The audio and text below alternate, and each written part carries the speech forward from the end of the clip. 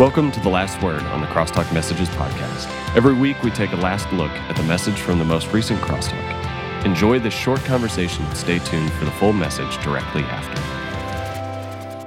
Good morning and welcome to The Last Word. My name is Johnny and I'm joined here with JD. Good to be here this morning. And Cameron. Awesome to be with you guys. Awesome. It's so good to be here with y'all. So hopping right into it, JD, on Thursday, the theme of your entire message was that we are created in God's image. And it can be easy to understand the part that God created us, but what about the image of God? What does that look like? Like, what qualities about his image are we created with? That is a great question. Heavy hitter right off the top, Johnny. I think that that's the uniqueness of each and every human being, from our personalities to our giftings to our gender. All of that is like a unique part of the image of God. And I think that that's an important thing to see, is that, yes, we're created. We can see similarities between people, but our uniqueness and what makes us really incredible is the image of God that is expressed uniquely in each and every person. Does that make sense? That makes sense. Yeah. That's powerful. Yeah. I actually, when JD was speaking on Thursday, it made me think of a book that I've read recently, and it's called Captivating. And it's more geared towards women, but there's a men's book like with the same theme too. But essentially, like, the book talks about how women have a lot of qualities that reflect God because we're made in his image. And one thing that the book talks about is how women have a heart that longs, and that longs to love people and care so deeply. And one thing the book talks about is how that's a reflection of God, and how we long, God longs, like, even more. And one thing it also says in the book that I think is really cool, how like the saying that we have a God-shaped hole in our hearts, God has an us-shaped hole in his heart. And so I think it's just cool to see, like, the qualities that each of us have uniquely, but also what we have, like, as a whole that reflects his character, like how we long to love people. Yeah, I love that whole thought of how we long to love people. And if you thought that first one was deep, I got two more for you. So this next one is, say I'm listening to this podcast, and what about the next time that something terrible happens, like my girlfriend or boyfriend breaks up with me, like parents kick you out of the house, you lose your job, something terrible, the list goes on. And I'm looking in the mirror and I struggle to see the image of God in myself. So we can sit here and say, like, oh, just remember that you're created in God's image. But what are some practical things we can do to help ground us back to that truth, that we are still created in the image of God? Well, I think that the first thing that we have to recognize is that no matter how much, like, the image of God has been marred by sin or illness or weakness or external circumstances or any of those things, like, we still bear the status of being made in God's image. Yes, that is, like, still kind of like abstract in all reality. But I think that what we see is that's really important is that our identity is not defined by our own fleeting and insecure definitions of ourself. And that's what we have to come back to, is like, no matter what my external circumstances tell me, my circumstances do not define me as a human being. And so I have to come back to this truth that I am made in God's image, and others are made in God's image. And so for us personally, our identity then becomes rooted in that. And for me, I think it comes back to, sometimes you just have to say that out loud to yourself. Yeah. Like, I have to see that when I'm struggling with sin and when I screw up and I'm upset and I feel ashamed and I feel guilty, I have to come back to, yes, all of those things, like, that does move us towards repentance. It does move us towards making progress in those battles with sin, but that doesn't change my identity. I am still a child of God, and my circumstances, my actions, all of those things, my behaviors do not change that fact. Preach. You should be a pastor. So true. Yeah, you should do that. One thing that I try to always think about for myself personally is that when I have feelings like that, feelings are very real, but feelings aren't always reliable. But one thing that is reliable and that will always be reliable is God's word. And black and white ink on paper, it says that we're created in his image. And that's something I can always hold fast to. And also, in addition to that, what JD said at Crosstalk on Thursday about God created us and defined our worth before sin even came into the world, because he wanted him to be able to define us and not other human beings. And I think that can apply to ourselves too. I think God defined us so that when we're feeling down and when we're feeling those feelings of not being loved and whatever the case may be, God has already defined us. And so we can't define ourselves because the ultimate creator and definer has. Man, y'all are dropping some fire this morning. Those are so great. Yeah, I think that for me, I was just sitting here thinking, like, I honestly didn't even think of an answer until like just now, but maybe it helps to try to recognize the parts that you're looking at that are not God's image, and maybe just like identifying that like false reality that you're believing, and maybe that'll help ground you to being like, okay, that is the false reality. And now let me look at the qualities of God, like how y'all answered in the first question, and just like reiterate those onto myself. So last question is speaking onto like how we apply this to our thoughts with other people. So say I'm struggling with judging others, whether they're acting out of line and we feel justified in it, or whether we're just looking at random people and immediately having a judgy thought. What are practical ways that we can turn that into remembering that they are created in the image of God? What we talked about on Thursday is kind of a very short sentence, and it actually has been, I think it was, I can't remember who said it on a Sunday morning. Do you guys remember whether it was Sean or Jose? I don't remember. I want to say it was Sean, but I haven't gone back to look and to find it. But his saying was replace judgment with curiosity. Replace judgment with curiosity. And I think that really is key for us. When our first instinct is to judge somebody by the way that they're dressed, by something that they say, by a belief that they hold, all an action that they take towards somebody else, we immediately jump to judgment. And we have to replace that with curiosity, because we know that, quite frankly, there's something behind those actions. There's something behind those words. There's something behind those. And so for us, when we say, tell me more, it places us in a position of like active listening, whether that is paying more attention to the things that they say and the ways that they act, and maybe we can pick up why they might act that way, or in personal conversation, asking questions, learning to be compassionate and empathetic so that we understand their story.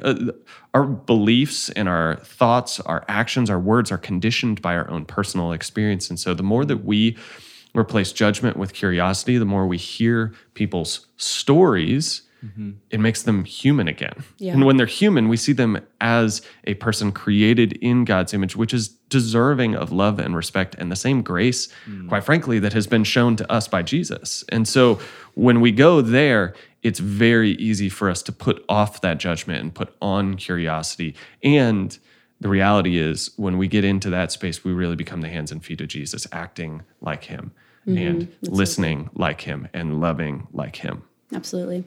I think we have this preconceived notion as human beings that we're loved with conditions, and with other human beings, most of the time that's true. We're loved conditionally. Yeah. But how awesome would it be if the church and if we were a community who loved people unconditionally, and we were marked by that? And a great way to do that is just to listen to people. At community group last night, we were even talking about just the best way to feel loved and to create a safe space is just to listen.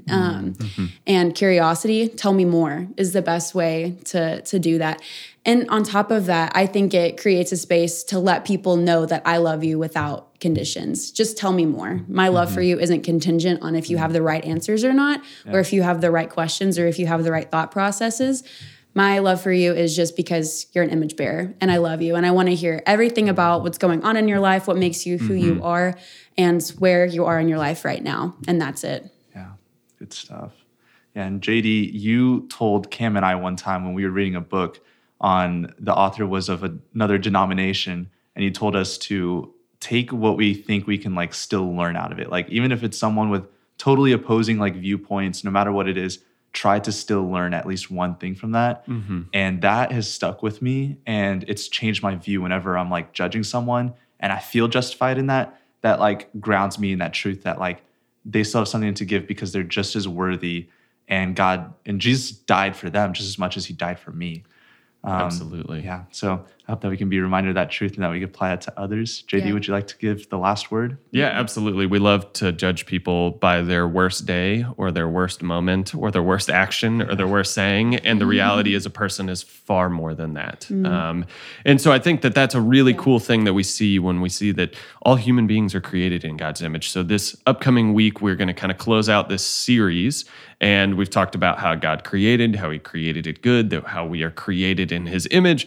And now we get to talk about the problem of brokenness. If we turn the page, we get into Genesis chapter 3, we see that there's an issue, and that issue is sin that now pervades all of life. And so we'll talk about how that comes to pass, and we'll talk about some of the implications of that as we now walk in a broken and fallen world. So we'll see you guys on Thursday night.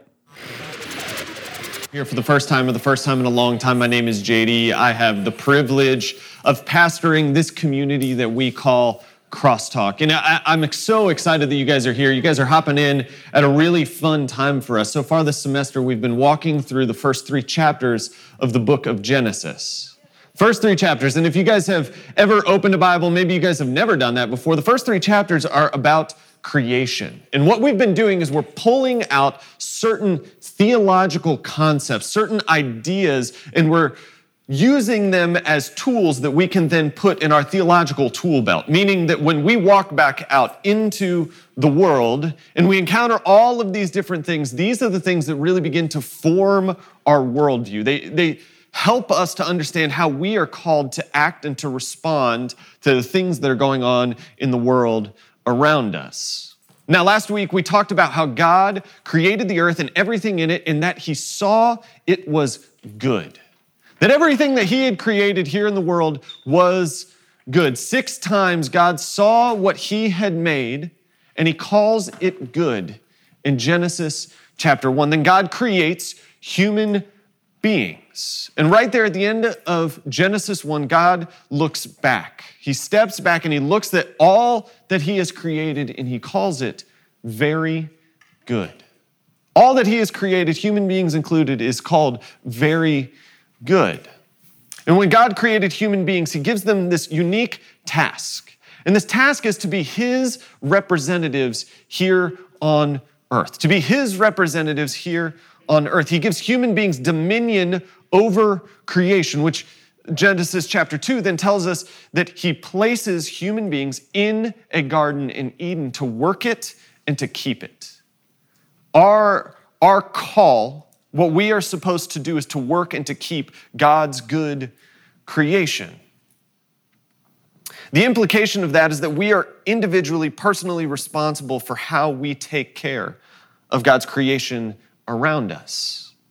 And the key thing to notice in Genesis 1 and 2 really is that evil was not a part of the original creation in any way. Evil was not a part of this original creation. Dominion, therefore, is not the authority to work against God's creation through perpetuating acts that destroy it. Rather, dominion is the ability to work for it, to bring about the flourishing of life in God's good creation. Now, according to Genesis, humanity's inability to fulfill this God-given responsibility to rule over creation has some pretty serious consequences. Adam and Eve eat of the tree of the knowledge of good and evil, and sin enters the world, and evil right alongside it. Adam and Eve reject God and his plan for them, and they take this anti-God posture and attitude. And we see the effects of sin and evil play out every day in our lives, both in our relationships with other human beings, but also in the world around us. Human beings have perpetuated harm and violence against God's good creation. We have destroyed creation through our exploitation of it. Now, how many of you guys last week either found an old half-dead plant in your apartment, or you guys went and you guys bought a new plant? Yes, that is awesome. That is so awesome. Some of us got dogs. Fair enough. That's awesome. But what we see when we take care of a plant, when we take care of a pet, when we take care of a new dog, is this demonstration in a very tangible way of the kind of care that we are called to embody for all of God's good creation.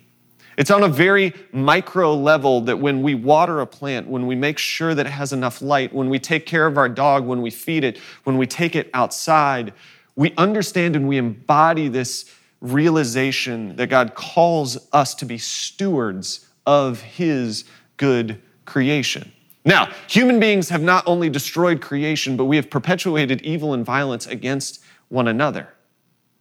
Ever since Cain kills Abel, we see this violence taking place between human beings. And that's what we're going to talk about this week. Kind of the big meta question that we're going to be answering this week is, how does understanding other human beings as created in the image of God change the way that we treat them? When we see and we recognize that human beings are created in the image of God, how does that change the way in which we treat them? Now, to answer that question, we have to start a little bit smaller. We have to define something. What is humanity? What are human beings? Well, a biologist might say that it is just a form of life that consists of these scientific reactions and these other natural processes. A sociologist might say that human beings are inherently social, that we thrive in community and relationship with one another. A psychologist might point to the fact that human beings are unique and that they possess a conscience, that they're aware of themselves and others. A linguist might point to humanity's unique form of complex and meaningful conversation, our ability to communicate with one another. A philosopher might argue that intellect, rationality, our ability to comprehend complex thought is what makes us unique from all other things. Even a religious scholar might point to our ability to comprehend the spiritual dimension of things, which sets us apart from all other created things. Now, all of these things are helpful things for us. There's nothing bad about these definitions of humanity, but Christian theology insists that the question of human identity cannot be resolved in this way.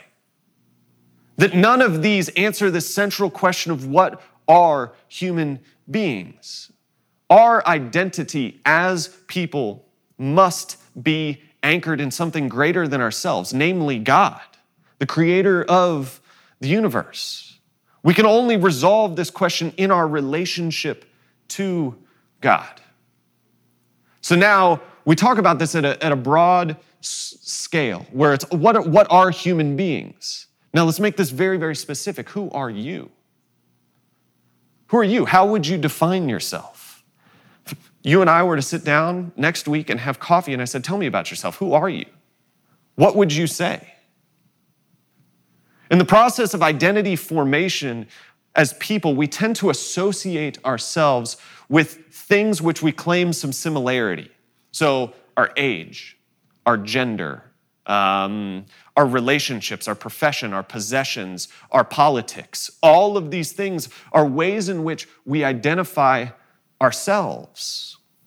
Now in America, very specifically, we tend to articulate our identity in terms of two things. First of which is our profession, and the second of which is our possessions. Oftentimes when you ask somebody, who are you? They're going to tell you what they do, and they're going to tell you all the cool stuff that they have. That's the way that the world, specifically our American culture, defines our identity. What do you do and what do you have? And Christian thinking, however, does not reduce our human identity to these dimensions. It doesn't reduce our identity to what we do and what we have. Instead, theologically speaking, a human being is first and foremost a being created to be in relationship with God. You are a human being that is created to be in relationship with God. Only this reality truly secures our identity as people. Everything else is fleeting. Our possessions go away. Our professions go away. Our age changes. All of these things. But it's only when we begin to understand ourselves as a human being created to be in relationship with God that we begin to know who we are at the core of our very being. Dietrich Bonhoeffer was a German pastor in the 1930s and 40s. And he was an incredibly, incredibly brave man. He has there's an incredible autobiography out about him, but he stood up in Germany against Nazi Germany, which ultimately ended up costing him his life. And he once expressed this truth about human identity in a poem he wrote while imprisoned in a Nazi concentration camp during World War II. And I want to read it for you guys. The main central idea of this as we begin to read is he is answering the question, who am I? Who am I? It's going to be up on the screen behind me if you guys want to follow along. It says, who am I? They often tell me I stepped from my cell's confinement calmly, cheerfully, firmly, like a squire from his country house. Who am I? They often tell me I used to speak to my warders freely and friendly and clearly as thought it were mine to command. Who am I? They also tell me I bore the days of my misfortune equably, smilingly, proudly, like one accustomed to win. Am I then really that which other men tell of? Or am I only what I myself know, restless and longing and sick like a bird in a cage, struggling for breath as though hands were compressing my throat, yearning for colors, for flowers, for the voices of birds, thirsting for words of kindness, for neighborliness, tossing in expectations of great events, powerlessly trembling for friends at an infinite distance, weary and empty at praying, at thinking, at making, faint and ready to say farewell to it all. Who am I? This or the other? Am I both at once? A hypocrite before others and before myself, a contemptible, woe-begone weakling? Or is something within me still like a beaten army, fleeing in disorder from victory already achieved? Who am I? They mock me, these lonely questions of mine. Whoever I am, thou knowest, O God, I am thine. For most of this poem, Bonhoeffer alternates in his reflection between how others perceive him as strong, as courageous, as calm, as full of faith, in spite of his almost certain death, and how he perceives himself in his own situation as weak and restless and frightened and doubting. He then ponders who he really is. Am I that person? Or am I this person? Am I what others say I am? Am I what I think about myself? And what's really haunting about this poem for me is that it has no conclusion. It has no conclusion. He says, whatever he is, he belongs to God. Whatever he is, he belongs to God. And what Bonhoeffer suggests in this poem is that the fundamental identity of human beings can only be understood in relation to God, the Creator. This assertion is what we find when we look into the biblical text. And so I want you guys, if you guys will follow along with me, we're going to be in Genesis chapter 1 again. We're going to start in Genesis 1:26. I know we've been here every week, but this passage really is a foundational piece for us to understand who God is and who we were created to be. It's going to be up on the screen behind me. It says, then God said, let us make man in our image after our likeness. Let us make man in our image after our likeness. And then let him have dominion over the fish of the sea and over the birds of the heavens and over the livestock and over all the earth and over every creeping thing that creeps on the ground. Verse 27, so God created man in his own image. In the image of God, he created him. Male and female, he created him. Here in Genesis 1, what we see is called the Imago Dei. Now, this is just a fancy Latin word meaning the image of God. What we see here is the image of God. And this is the basic affirmation that humanity is created in the image and in the likeness of God. That's what 126 says.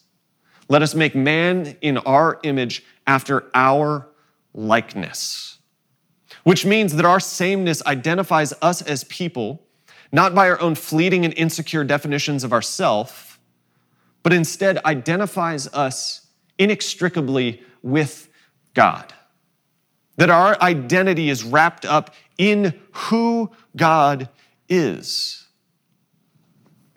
The affirmation that humanity is created in the image of God is the most fundamental theological category for understanding who we are as human beings. Humanity, made in God's image, reflects and represents God in creation in a special way. Our presence declares the earth to be God's kingdom. We are to be his representatives here on earth. That's why we see in the Ten Commandments the command to not make a carved image, an idol, a physical representation or likeness of God, because God already has an image, a divine likeness here on earth, and it is us. We are God's image, his divine likeness here on earth. That is an earth-shattering realization. Okay, so we have this very foundational truth for us, and it's fairly straightforward, especially compared to the last couple of weeks. It's very simply that humanity is made in the image of God. And the question begins, why does that matter? Why does it matter that we are made in the image of God? Because at the beginning of the world, God defined our worth, your worth and my worth, so that sinful human beings wouldn't be responsible for determining the value of your life and my life. At the beginning of the world, God determined our worth so that human beings wouldn't determine the value of a human life. I was reading a pastor who said it this way this week. He said, every single human being, no matter how much the image of God has been marred by sin or illness or weakness or age or any other disability, still has the status of being made in God's image and therefore must be treated with the dignity and the respect that is due to God's image bearer. No matter how much the image of God has been marred in our life by our own sin, by the stuff that happens to us, by illness, by disability, by all of these things, we still have the status of being made in God's image. And that means that we are to be treated with the same dignity and respect that is due to God's image bearer. And this profoundly affects the way that we think about and participate in the treatment of other human beings. It means that people of every race deserve equal dignity and rights. It means that elderly people, children yet unborn, and even those who have done horrific things deserve protection and honor as human beings made in God's image. This informs the way we are to think about issues of social justice and slavery and violent crime and capital punishment, because all of these things are Imago Dei issues. Because they deal with the treatment of those who are made in the image of God. When we look at others as being created in God's image, that changes the way that we understand the value of a human life. From conception to death, we affirm that humans have dignity, they have eminence, and they have significance because they are made in God's image. To put it as simply as I possibly can, there's no way that you can look into the scriptures and hold a position of supremacy over another person. You can't find anywhere in the scriptures that you are better than someone else. Can someone out there make it up and say it's Christian? Sure they can, but they definitely can't find it here in the scriptures. And it makes me so angry when I see someone who calls themselves a Christian go out and treat someone like they are lesser than because of the color of their skin, their gender, or their race. Because there's nowhere in Scripture that they could find that. And how do I know that's true? I turn right here, the first page of the Bible. The first page of the Bible, and it tells me that every person is created in the image of God. And as a result, they have the same worth and value that I do. So how does this work itself out in the world? Well, let's start with one of the most pertinent examples. Christians in this country have been praying for 50 years. For 50 years for the protection of unborn human life, based on this Imago Dei doctrine, that we have a responsibility to protect those who are made in the image of God, especially those who cannot protect themselves. And this year, those who've been praying about that, for some of them for their entire lifetime, got what they've been praying for. Now, here is the reality. The world is now watching to see how the church in America responds. They're saying, show me. What are you going to do about it? You've been asking for this. You've been praying for this for 50 years, and you just got what you asked for. Now, what are you going to do about it? Are you going to prove in your everyday actions that you truly believe that every life has dignity and value? Will you provide the necessary resources for a mother to have a healthy and safe pregnancy? Are you going to show up for this child once it's born and provide the resources and care that it needs to thrive and to grow? Are you going to come alongside this courageous mother in parenting that child? Are you going to support those families who make the life-changing decision to adopt children? The world is saying, show me that you believe that every life has inherent meaning and value. Prove it in everyday actions, that it's not just what you say, but it's actually how you live. Now, I want to be abundantly clear that this Imago Dei doctrine does not stop here. It does not stop here. This is just the most highly politicized example right now. But this is a very small part of what is a very robust Imago Dei theology. It encompasses all of human life from conception to death. If we say that we recognize the value and dignity of every person, we have to put that into action. It doesn't matter what we say we believe if we are not living this out in the reality of everyday life. Do you guys know that the idea of human rights came from Christian reflection on this core belief that God created all human beings in his image? This is the basis for human rights all over the world, comes back to this doctrine. Which means that this doctrine needs to affect how we fight for justice for people of color who experience systemic racism and oppression in this country and all throughout the world. It changes how we participate in fighting for equal pay and opportunity for women in the workplace. It changes the way that we actively work to alleviate the suffering of the poor and the marginalized in our communities. It necessitates a change in how we think about violent crime and capital punishment in this country. It changes how we think about gun violence and gun control. The way that we participate in the foster care system. There are 50 million people in the world right now who are enslaved. More than at any other point in human history. And the image of God in every person creates the impetus for us to fight against slavery and human trafficking all over the world. It asks us to actively participate in the care for the refugee who is fleeing violence in their country of origin. Now, you might be sitting in your seat and you might be a little bit uncomfortable right now. And I want to acknowledge that because I feel uncomfortable too.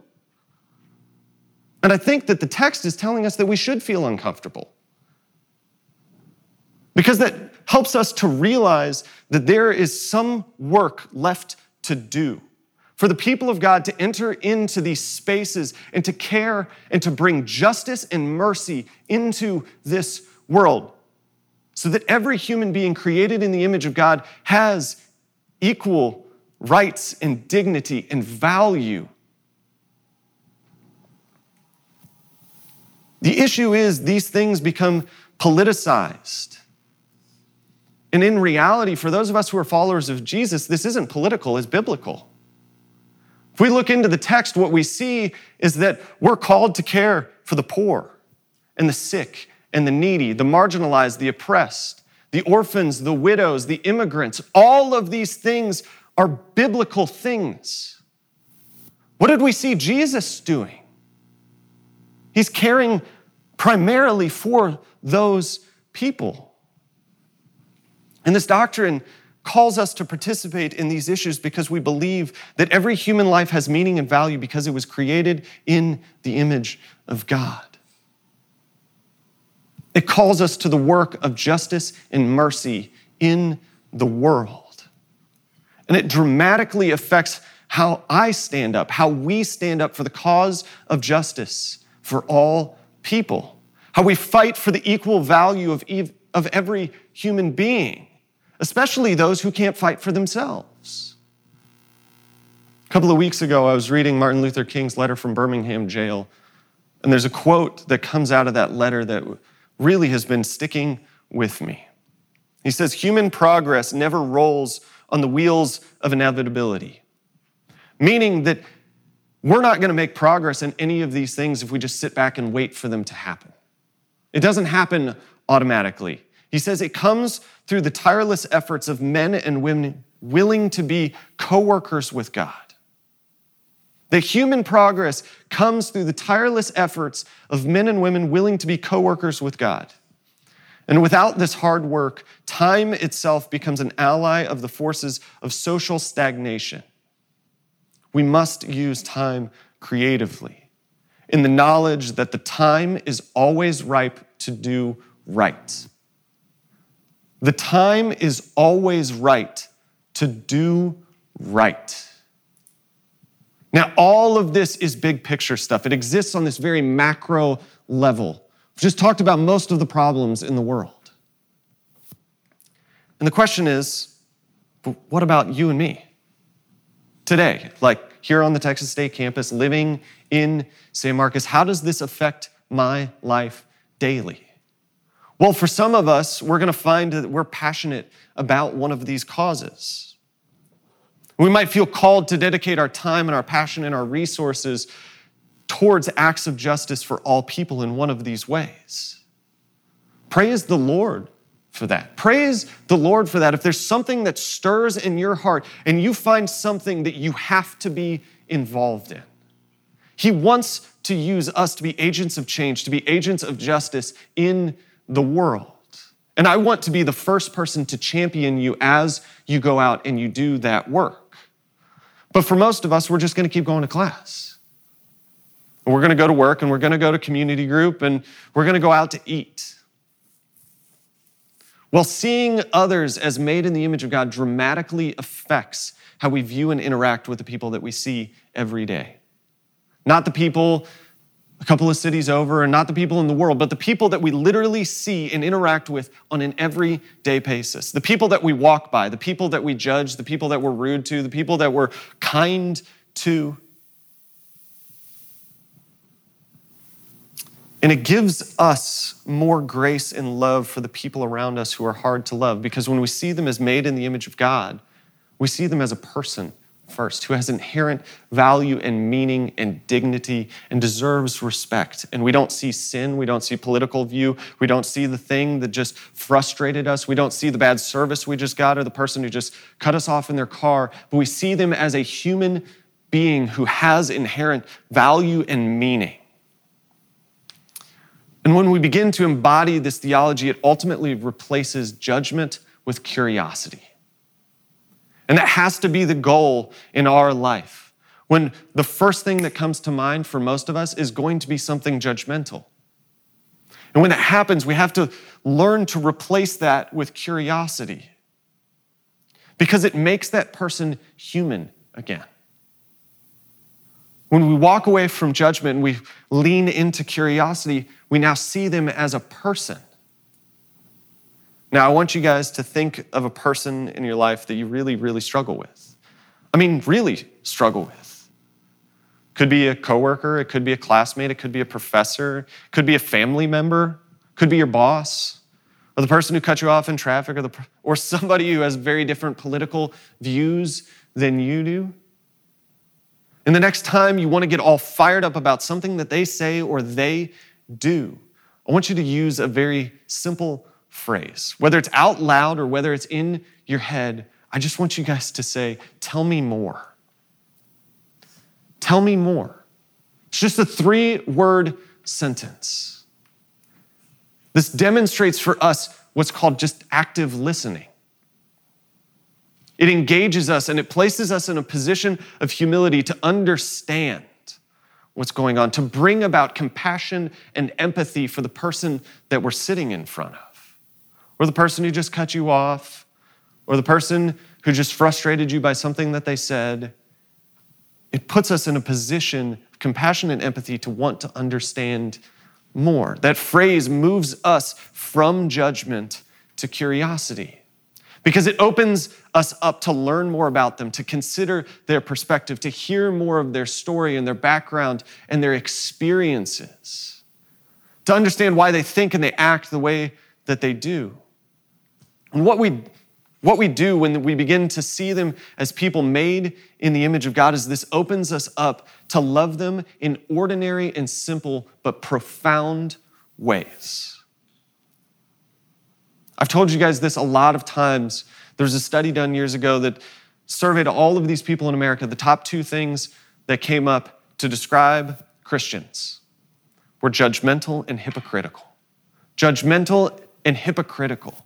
And we need to replace that judgment with curiosity because curiosity leads to empathy and compassion, which ultimately leads to understanding.